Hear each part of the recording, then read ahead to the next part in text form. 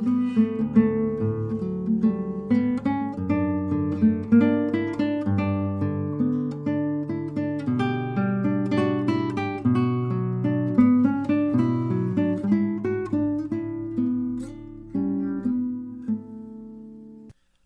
to the Son of a Preacher podcast.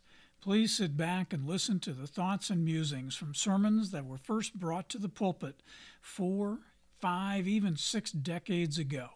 I am GW, and I am the Son of a Preacher.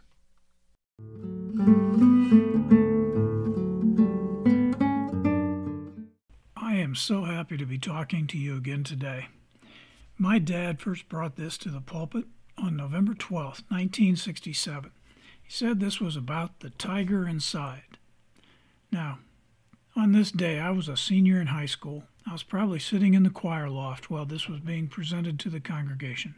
This is based on Mark, the 6th chapter, and the 16th verse. But when Herod heard of it, he said, "John, who I beheaded, has been raised." Now, what my dad was talking about here was the tiger that's inside all of us, and it's called our conscience.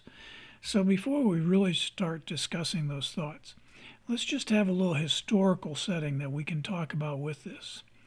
Jesus had raised the daughter of Jairus, and that was being talked about, and how could it not be? And it marked with the 5th chapter and 41st verse, and says, "Taking her by the hand, he said to her, Talitha cumi," which means, "Little girl, I say to you, arise." And immediately the girl got up and walked, for she was 12 years old. And immediately they were overcome with amazement. And that's probably the understatement of the year. Jesus tried to get folks to stay quiet, about raising the little girl. But you know as well as I do that, that was impossible. And the news undoubtedly flowed very quickly right into the palace circles of Herod. And Herod, who was having a bit of a problem with his conscience, because Herod, you might remember, was responsible for the beheading of the preacher John the Baptist. Now Herod was the ruler of Galilee, and in a drunken state he had ordered the beheading of John the Baptist. And he did this because he had fallen in love with his brother's wife. And he had taken that wife with him, and the wife had allowed her daughter to dance for him. And during that dancing time, at a birthday party for Herod, Herod was so happy with the dancing that he looked at the young lady and he said, "Look, ask me for whatever you wish and I will grant it, even if it's half my kingdom." And the young girl went to her mother and said, "Well, what should I ask for?" Well, she asked for the head of John the Baptist on a meat dish. So Herod, being true to his word, and quite drunk at the time, sent out his men to do that, and that did happen. But his conscience now was eating at him, and in that state he saw that the raising of the girl, that Jesus was the reincarnation of John the Baptist. So Herod said that because it's so remarkable to raise the dead as Jesus did with Jairus' daughter, that Herod truly believed that it must be John the Baptist who he had beheaded earlier. And he had risen from the dead and was in the body of Jesus. So Herod truly had a bad conscience. He had a tiger within him, and a tiger that was gnawing and chewing at him.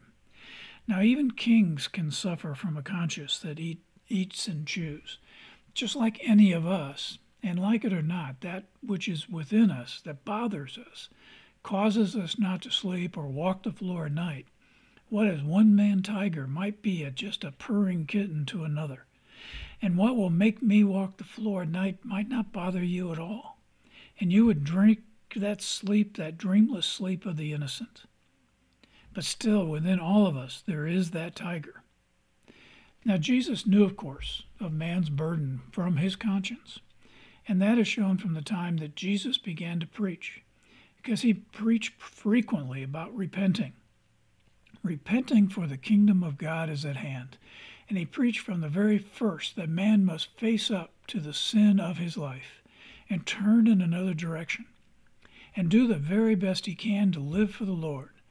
So Paul wrote to the Romans in the book of Romans, 3rd chapter, 21st and 23rd verse. But now, The righteousness of God has been manifested apart from the law.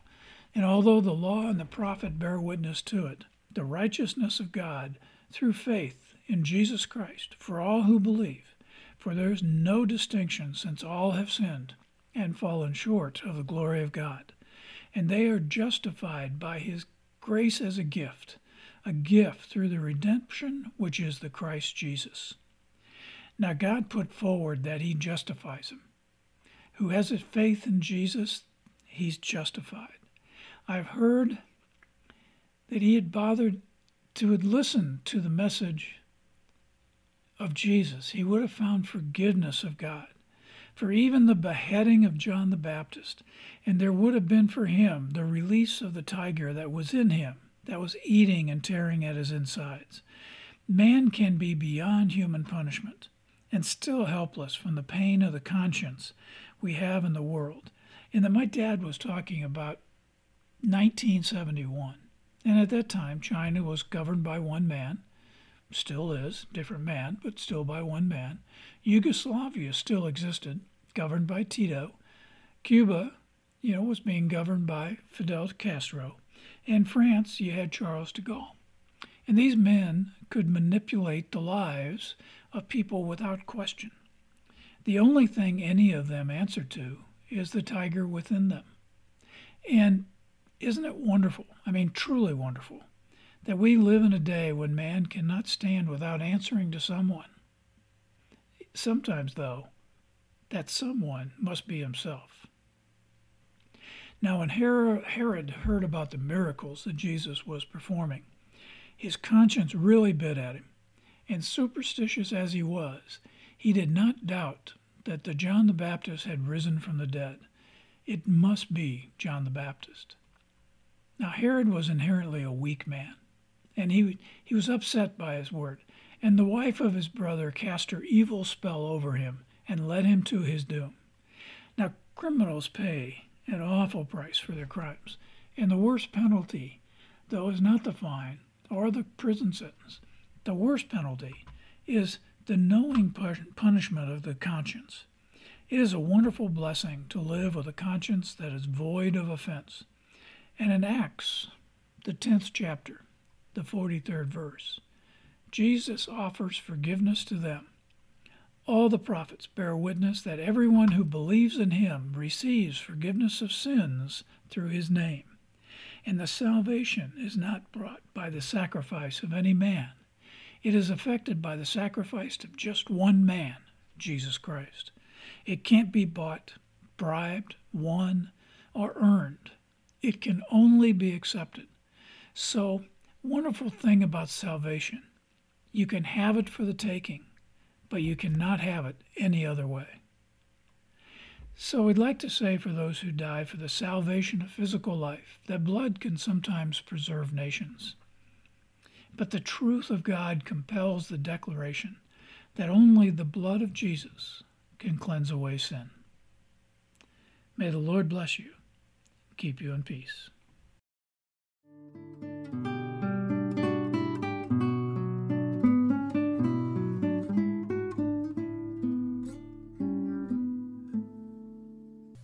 Thanks for taking your valuable time today to listen to the musings of this son of a preacher.